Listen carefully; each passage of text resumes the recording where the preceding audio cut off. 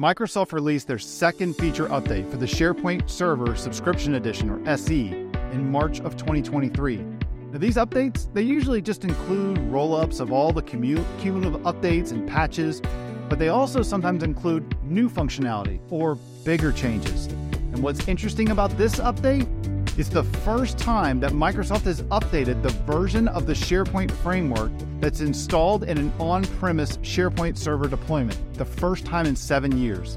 Now, while that breaks their previous stance on updating the SharePoint framework for on-prem deployments, what I'll show you in this video is this update, it just might be too small to really care about. Hey, I'm Andrew, and if you're new here, please be sure to hit that subscribe and notification bell below the video to see when I publish new videos for web and cloud developers on topics like the SharePoint framework. And if you want the latest news and insights delivered straight to your inbox, join the 10,000 plus fellow web and cloud developers who subscribe to my newsletter. That's linked to in the description of the video as well. Okay, let's get to it. Microsoft released the SharePoint framework, SPFX, in early 2017, and it followed up later that year with a feature pack for SharePoint Server 2016. Since then, the latest version of the SharePoint framework has always been available exclusively on SharePoint Online, but the version that's included in the on-premises deployments of the SharePoint server, it was always stuck to a specific version when the SharePoint server was released. That meant that the SharePoint Server 2016 with Feature Pack 2, it's stuck on SharePoint Framework version 1.1.0. SharePoint Server 2019, it's stuck on the SharePoint Framework 1.4.1.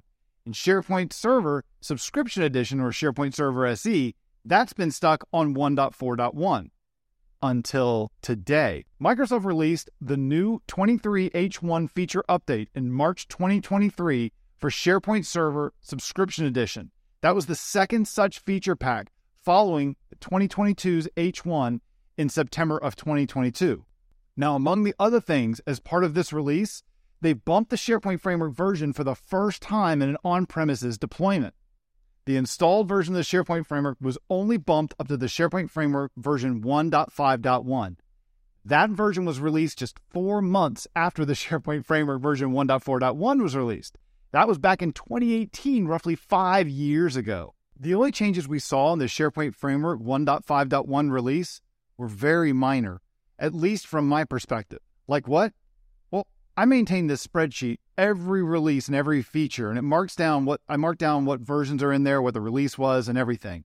So if I scroll over here to the 1.4.1, we can see that I've got it listed as being released in February of 2015, and all the different updates that we had. And over here, if I kind of highlight over to 1.5.1, we can see where the things are different. And you can notice pretty much everything is the exact same here. The same version of Yeoman, the same version of Gulp, the same version of Node that's supported here. If I scroll down, you'll see a couple little things that might be a little different, like dynamic data was added as a developer preview. Microsoft also gave us the ability in 1.5, which also includes in 1.5.1, is the ability to do the dev preview plus beta package. That's not really that big of a deal, I don't think, in this case. Microsoft did add support for additional package managers, not just NPM, but we could use things like Yarn and PNPM, as you see here. And then they also updated TS-Lint. It was bumped from version 5.6 to 5.9.1. I've already discussed the TS-Lint versus ES-Lint debacle at great length. If you want to learn more about this, I'll link to a video up here and include a few links in the description below to other videos where I've discussed TS-Lint and ES-Lint for SharePoint Framework projects. So you might ask, what's the point of such a minor update? Well, I asked the exact same question when I learned that this was coming. And if you're going to upgrade the version of the SharePoint framework, why not make more of an impact? Well, apparently Microsoft wants to take small steps to validate their SharePoint framework upgrade process with these feature updates to show their commitment to upgrading the SharePoint framework for on-premises SharePoint server deployments, specifically just SharePoint Server Subscription Edition, like really small steps. In their blog post that announced this feature, Bill Baer said, "This is the first step on a long-term journey to continue investing in the SharePoint framework for SharePoint Server Subscription Edition." That's it. There isn't much more detail than that. So for now, I honestly don't see any reason why you should rush to get this feature update installed if your goal is just to upgrade your SharePoint framework version. For the most part, there's nothing compelling that was added to the SharePoint framework in the 4 months between the release version of 1.4.1 and the version 1.5.1 in 2018. Now, will they hold to this commitment to upgrade the SharePoint framework in the future updates? We'll see.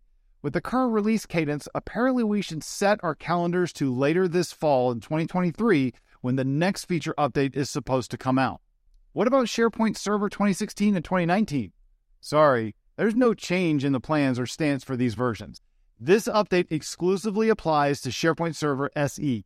I don't expect we're going to ever see updates to the SharePoint Server 2016 and 2019, at least with respect to the SharePoint framework. If you're stuck with an on-premises deployment, SharePoint Server SE is your only hope to get an updated version of the SharePoint framework. But like I said earlier, you're still working with a version that's nearly 5 years old. What do you think about this update? Do you see it as a positive move, or are you more disappointed by how small of a bump it was? Let me know. Drop a comment below and let me know.